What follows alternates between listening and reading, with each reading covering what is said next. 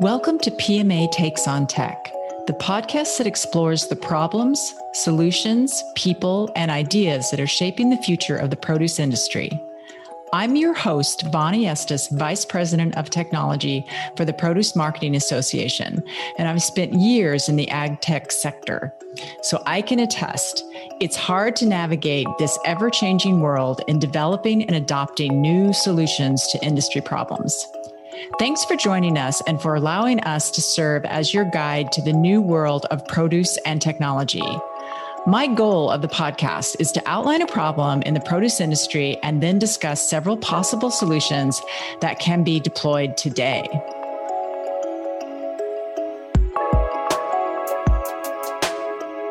This season of PMA Takes on Tech is brought to you by Plenty. Plenty is an indoor vertical farm that sustainably grows produce using less water and land than traditional farming and no pesticides or GMOs. The farm is able to grow peak season, flavorful food year-round and deliver fresh produce to its retail partners daily. Plenty's proprietary towers and intelligent platform make it the only vertical farm that can grow multiple crops with consistently superior flavors and yield.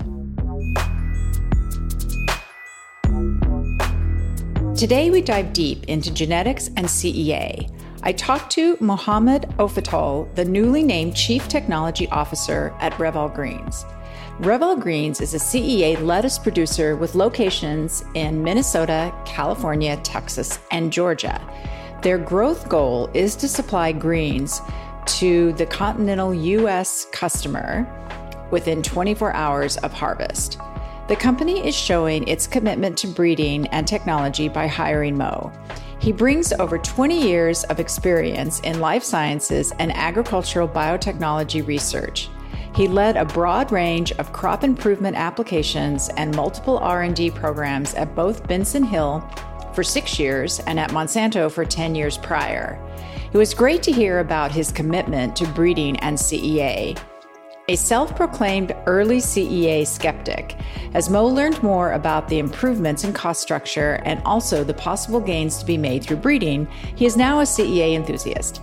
Let's join the conversation as Mo talks about his background.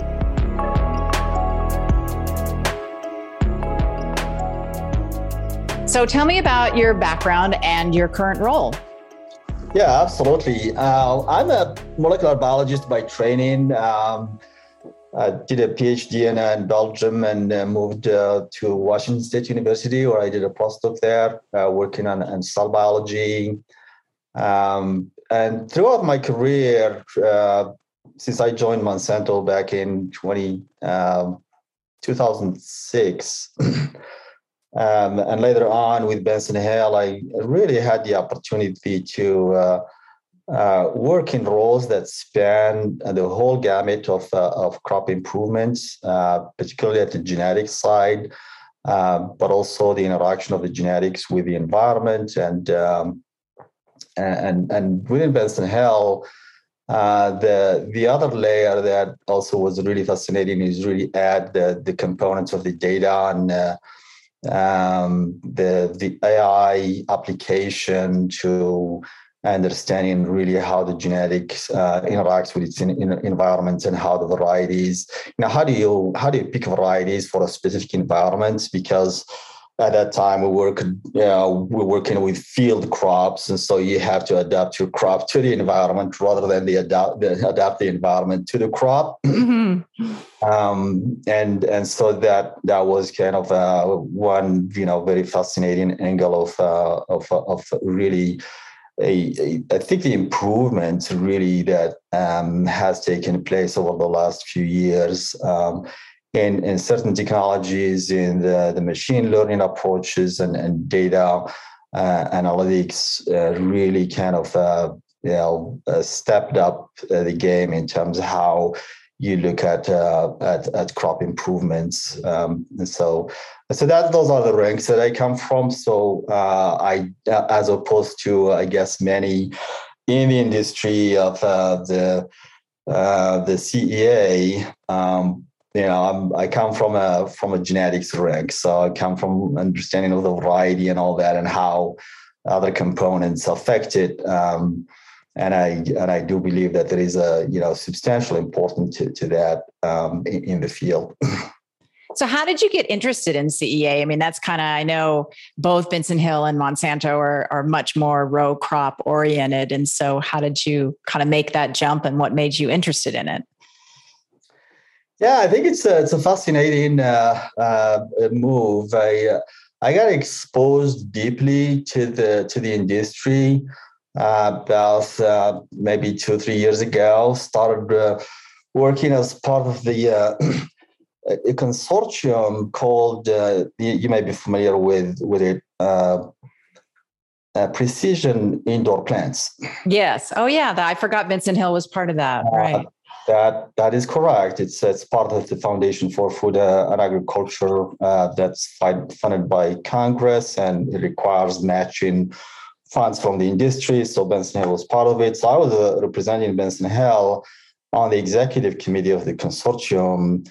And really the idea is that we as the industry, come together to really think about topics that are really far fetching, looking, far down the road into what can be possible with the new technologies, but also develop new technologies for crop improvements, and in this case, within PIP, it's really around the indoor, growing discovery and building of the knowledge, and that's really kind of the fascinating part about it, is that you're bringing together,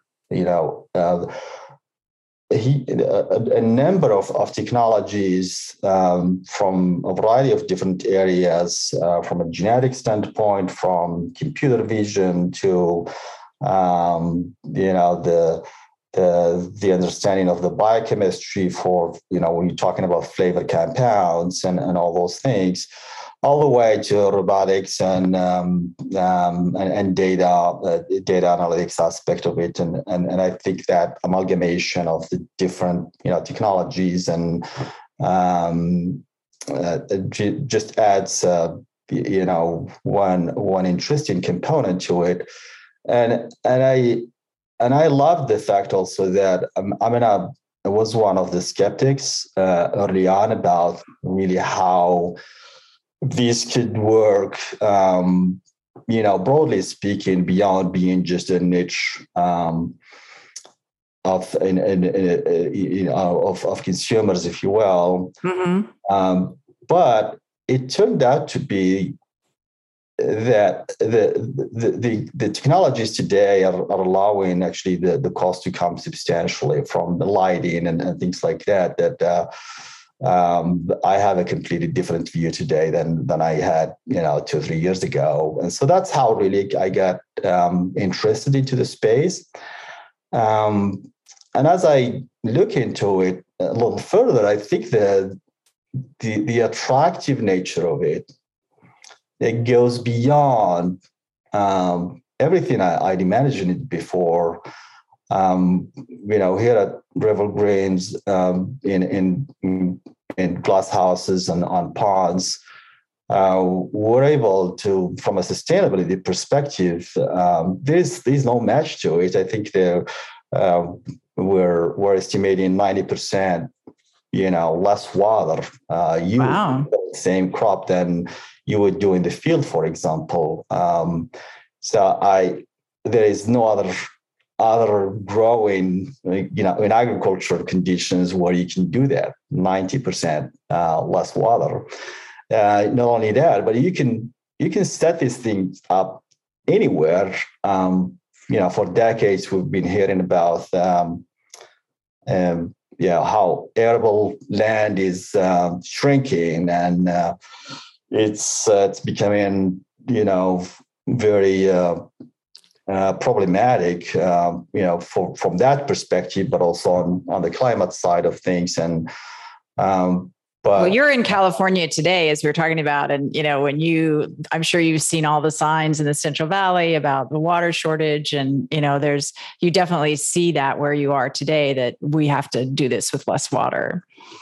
We definitely see that in here. And if I drive around and I see, crops that are being irrigated with, lots of water, is essentially, some of it goes to the crop, a lot gets wasted.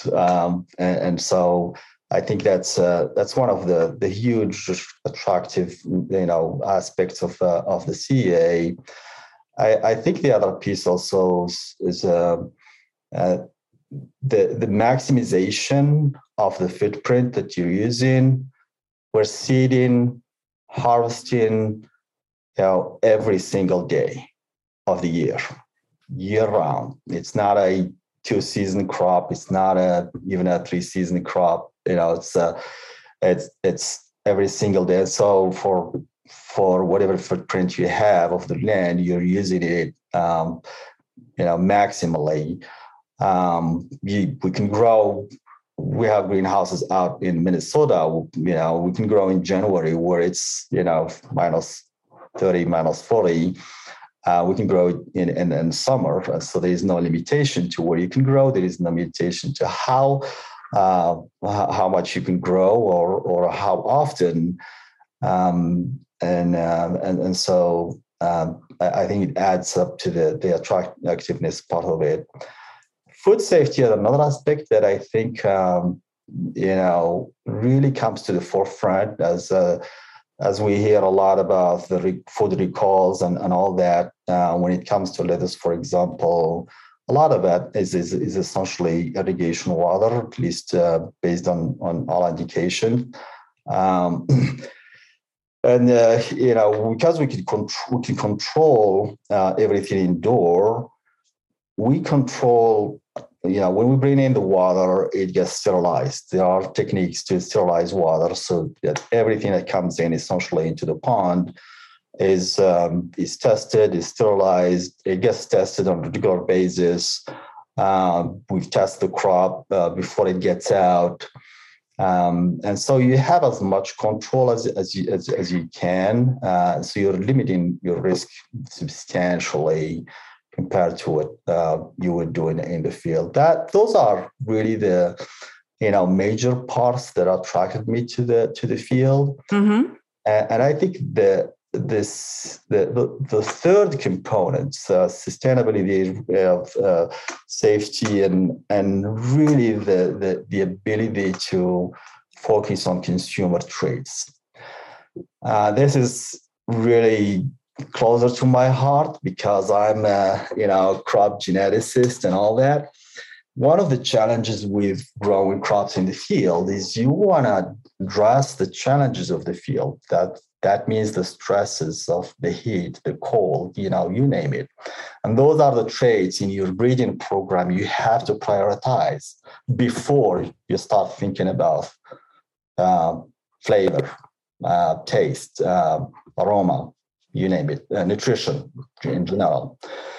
And sometimes you have to make trade-offs, mm-hmm. You can have one or the other. You can't have, 2 or 3.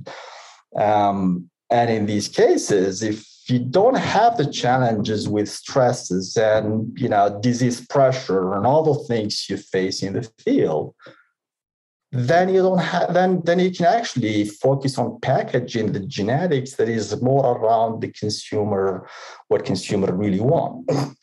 So let's talk about that a little bit more. I love that. What are you focusing on, and what kind of tools are you using? I mean, you come with such a great background of using all different kinds of tools maybe that may be a little more accepted in some of the commodity crops than they are in produce. But what are you looking at as far as consumer traits? I think the nutrition aspect of it, looking at vitamins, looking at minerals, and then there is the flavor, the taste part of it. There are biochemical pathways that you can look for varieties or genetics that, has better taste, better flavor. You can bring that into the genetics.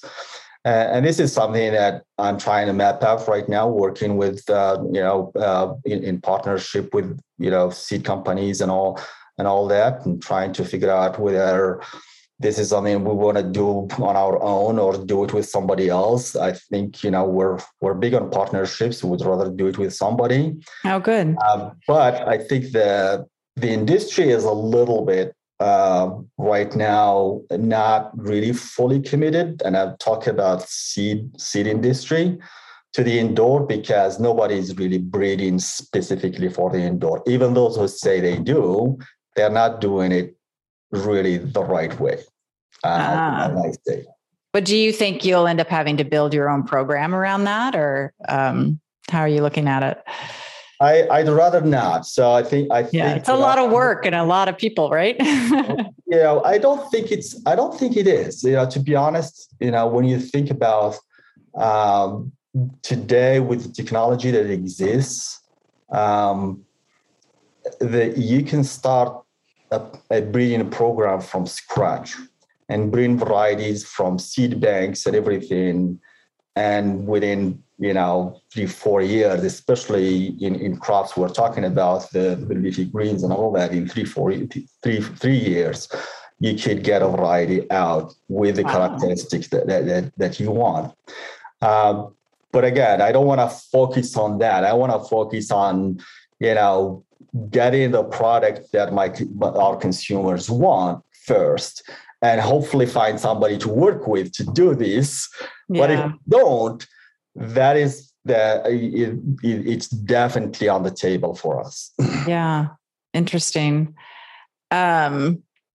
So I think there's probably a number of people out there that don't know about Revel Greens and kind of what you grow and where you're located and that type of thing. So if you could just give us a background on the company, that'd be great. Oh, absolutely. Revel Greens started in 2017 on a 2.5 acres out in Minnesota, just outside of Minneapolis. And some of the co-founders have been working on the CEA for as far as they can remember. So I think the art of growing indoor has been really perfected within the company before even the company started. And I think the one thing that attracted me to the company too is kind of the way they look at things ahead, the way they are thinking about how to take the company, mainstream across the U.S. And what I mean by that 2.5 acres has grown into 10 in Minnesota, and there is plans to grow more into more acres over the next year or so. We've got a site now where I'm here in California, just 2 hours north of LA, where we are producing an operational on 16 acres. The facility has the capacity to grow up to 64. We're about to start renovating the next 16 acres essentially to get it to 32. And then just a couple of months ago, we made an acquisition outside of Athens, Georgia. That's already kind of servicing the southeast, and so that's a third site that's going to grow. We're thinking about the next year growing, expanding it. Right now it's on a 5 acre. It's going to expand to 20 and then 40 later. And Texas, we're about to start construction. We've got the plans already in place for a site that'll start at 20 acres and grow ultimately into 100 acres over time. That's where we're going to place the R&D site, and potentially the headquarters will move into that as well. And so those are 4 locations spread across the country, as you can tell. There is intention to add at least a couple more sites in other places where we're not operational today, or we don't have sales. To really, the goal is to be located such that you can reach every single household within 24 hours from harvest to putting it on a shelf. And that's really the kind of mindset that really attracted me to Revel Greens. Is go big. This is making a healthy, green, and sustainable food available to every household is not a small feat. And no, not at all. Yeah. And I think it's interesting from a branding perspective. You use your own brand, right? It's you don't use store brands. You use a private. We actually we do both. So we do private labels for some of our customers, but we have our own brand. Yeah, I think it's hard as a consumer to go in and kind of figure out the space. When I go in and I look at the store and I'm like, where are these from and who grew this? And so I think, and they're so regional. And if you can do that local, but national, I think that's a really interesting model that you have. And what's your funding? How are you funded, and kind of where are you in that space? Yeah, we're funded primarily through Equilibrium. So they, funded a lot of, most of our greenhouses, and funded a lot of the work that has been, going on so far. So from that standpoint, I think we've been lucky really to have them on our side. And I think we've got a really good relationship with them, and they really buy into our strategy and of going big, but also kind of being differentiated enough. One of the things that also differentiates the company is that we're not just focusing on the easy to grow kind of baby spring mix or things like that. We're tackling some of the challenges in, spinach, growing spinach, basil, kale, close to 18, different crops essentially. And so it's not easy, growing spinach on a hydroponic. Everybody knows how difficult that is, and we have I think the innovation mindset that also the company has really kind of sealed the deal for me. We've got some really recipes that we're able to grow spinach with no problem. That's actually being kind of about to be implemented right now. It's been in optimization for some time. So I think that's really kind of the differentiation. Also, we're offering just a larger spread and different SKUs, if you will. Yeah. And how do you look? I mean, your role is going to be to bring even more new products and differentiation. And so if you said earlier, it might take a short period of time, but if you came in right now and you said, okay, I'm going to develop something that has higher nutrition and better flavor, how long do you think it would take before you could get that to market? I think in 3 to 4 years, you could get new varieties with, the traits that you're looking for. Essentially, what you have to do is you gotta go back to your gene banks. So my experience with Benson Health, for example, the soybean is well-known crop, right? Well, if you look at commodity crop, it's lost all the genes that have to do with the protein. The protein has been going down for many, many years because as yields are going up, protein is going down. And the genetics that actually drives the level of protein gets lost. So you don't find it in many of the commercial varieties, outside of, Benson does have some of those products.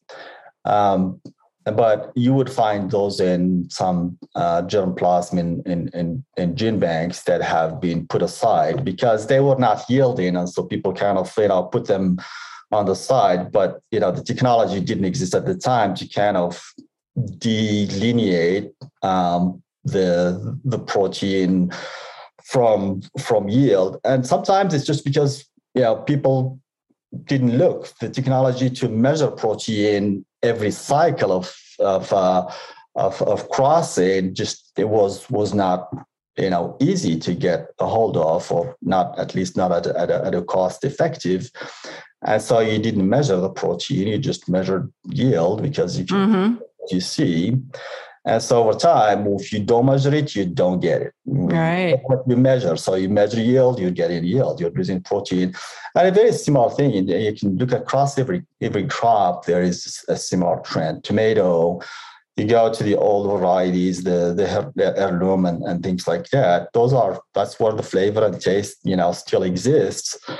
The new varieties, they are shiny, red, beautiful, but they don't taste nearly as much. The genetic is there. It's not in the right germplasm today. And so you can go back, you gotta go back, essentially bring those back and then, cross them and develop. If you have a genetics already, commercial genetics today, it will be a much shorter time because all you need to do is basically bring those traits from older varieties into your commercial chassis, if you will. Mm-hmm. If you don't, it's not a deal breaker. I think you can build that genetics, and for small crops like we talked about for the greens, you can do that in a much shorter amount of time. One of the aspects too with these crops, these crops have not been developed to begin with, let alone for indoor growing. Yeah, no one has spent the amount of time mapping everything out like they have corn and soy, right? Exactly. Not a lot of money has, from a research and development standpoint, has gone into it. And so the ability to take something from scratch and move it to where you're not just competitive, but at least if you focus on traits that people have not focused on before, such as consumer traits, then I think you have the opportunity to move the needle on that much faster than you would do in a soybean or corn, for example. And then if you take it to the next step where you think, I'm going to develop it actually for a CEA environment, not for the field, then you can see where you can make, substantial jumps there versus if you're looking at developing it for the field and having all these other consumer traits that you wanted to develop. And so that's the really the beauty of it. So there are those in the industry who think that genetics don't matter and that it's all environment. So in the genetics by environment equation, that an indoor environment is everything and genetics don't matter at all. I disagree with that, but and it sounds like you kind of do too. But how do you? How far can we push? Let me ask a different way. How much do we know about the environment and how far we've kind of pushed these crops from an environmental point of view and a lighting and a water and all the other things we can make a recipe out of before we go to genetics? Or should we do genetics first, environment second, or kind of how do you look at it as you look at that equation? I think all those things really add value. And ultimately, you want all those elements to come together. But I am totally on the side of genetics has to be at the heart of it. The light, everything, the environment, the lighting, everything you want is essential, but you gotta start from the genetics, because there's only so much you can push the genetics through, artificial lighting and controlling the heck out of temperature and everything, and the environment around it, nutrition and all that. But if it's not in the genetics, it's not in the genetics. That's just as simple as that. You can't develop a pathway that doesn't exist by using a different light necessarily, right? You got it. And I think the example that I provided earlier, when you take a variety, which is the case today, a lot of, almost that's everything that's been developed today in this space, been developed for the field. What you're trying to do in the field, as a breeder, you're going to prioritize the things that are going to make your crop survive first. It's got to survive. If it tastes good and all that, it does survive, it doesn't matter, right? And so if you prioritize that, you prioritize, the disease genetics and all that, what you're doing, you're compromising, you're not actually moving, other things that have to do with everything that has consumer needs, essentially, from a nutrition to taste and everything. So that's number one. And so what people need to realize is there's a concept in breeding that's called linkage drug. Mm-hmm. That means if I'm taking, sometimes you may you absolutely have to have this disease, QTL or gene. And if you have that, you have something attached to it that is has to do either with, not a good taste, maybe an off flavor type of compound, or yield drug, it's slowing down the yield or something like that.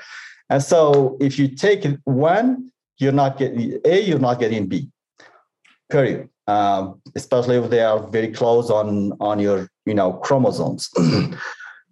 And so in a case where I don't have to worry about that specific disease because it's a field disease, doesn't happen in greenhouse, or stress, I'm going to prioritize B. I'm not getting A, but I don't want it. I don't need it. That's the that's really, I think, how hopefully that paints the picture of the importance of genetics, what you can do with genetics to drive, whether it's yield, maximize your footprint on your system, whether it's a pond or vertical, or and all the way to other traits that are important to consumers. Mm-hmm. Well, my last question, just kind of broadening out a little bit. So stepping back from CEA specific, you've been working in ag tech, as have I, before it was even called ag tech. And you were at Monsanto, as we talked about, and Benson Hill. So just looking across your career kind of to date, what technologies have progressed faster than you expected, and which ones haven't? And within breeding and outside breeding as well. And what do you feel like is still missing? Yeah, I think some of the technologies that have, moved really fast. The genome editing is definitely something that, just 5-8 years ago, you barely heard about it, and it's like one of those things that is like way out there. There's no way this is going to work in in a foreseeable future. And all of a sudden now you got so many companies and startups around it. And it's making, tremendous progress on the healthcare side of things, with, some of the trials on a variety of different diseases and things like that. And in crops, it's also a technology that is likely to make, significant improvement to the quality and taste of the crops. I think one of the things I just mentioned earlier on the linkage, genetic linkage, when you got a bad gene linked to closer to a good one, and if you do that through breeding, you're not going to be able. You're taking the whole package. You're not going to take one and leave the other. But through genome editing, you can. Do you see a place for genome editing in produce? There's, I talk to a lot of people that are starting to look at it, or retailers are afraid of it. And how do you think that's going to play out in the markets that you're working in now and the use of genome editing? I think that's it's a question that it's yet to be figured out. I think it's going to come down to consumer, perception and all that. At the end of the day, consumer is, the customer is king, as they say, right? Mm-hmm. But my feeling is that I think the technology in the past has been used in ways that really didn't benefit the consumer.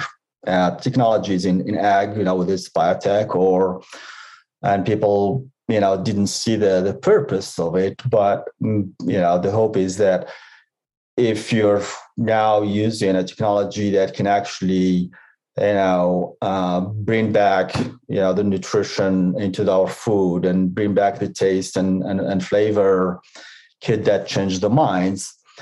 And honestly, that's a question to be, that's something to be seen as we go forward.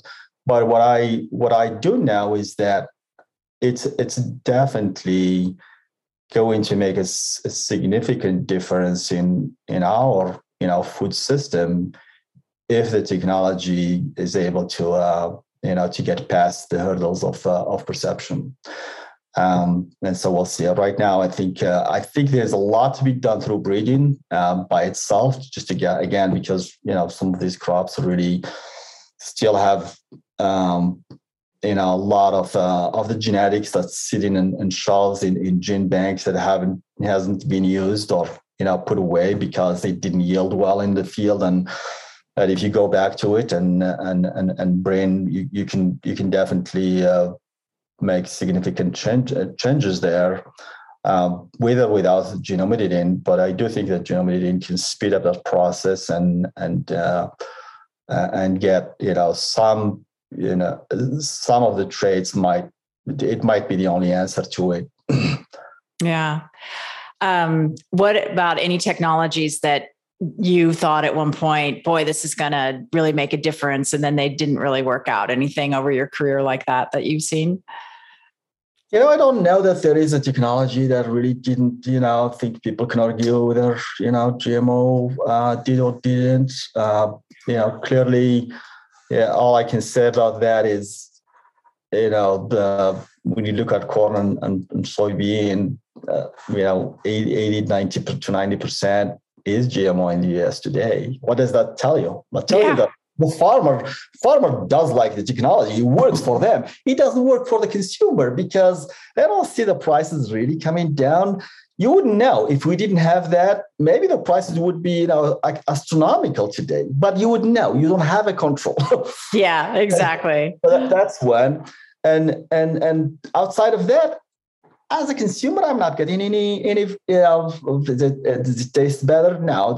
So because the focus was on the farm. It's farm productivity. It wasn't on the consumer. Mm-hmm. And so there is definitely huge successes in that space. That unfortunately the the perception didn't go along. And that's fine. I think sometimes, that's how life goes. Technologies come and go. But I don't know that there is a technology that, came and, completely failed. I think every single thing, every time there's a stepping stone at everything.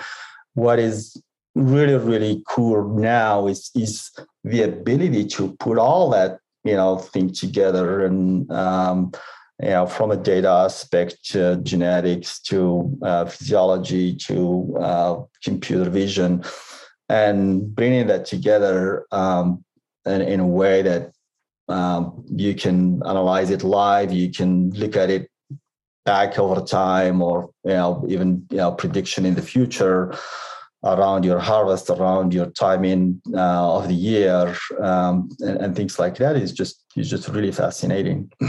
Yeah, there's just so many tools that we can use now that are pretty amazing, and how they're going together, and I think sometimes it's like a circle. When I look at some of the technologies I've worked on, I worked in biocontrols the early part of my career, and they didn't work very well. Like I can see why people didn't adopt them, because they didn't work very well. But now, for lots of reasons, we have better ways of testing them. We have better ways of applying them, through precision application.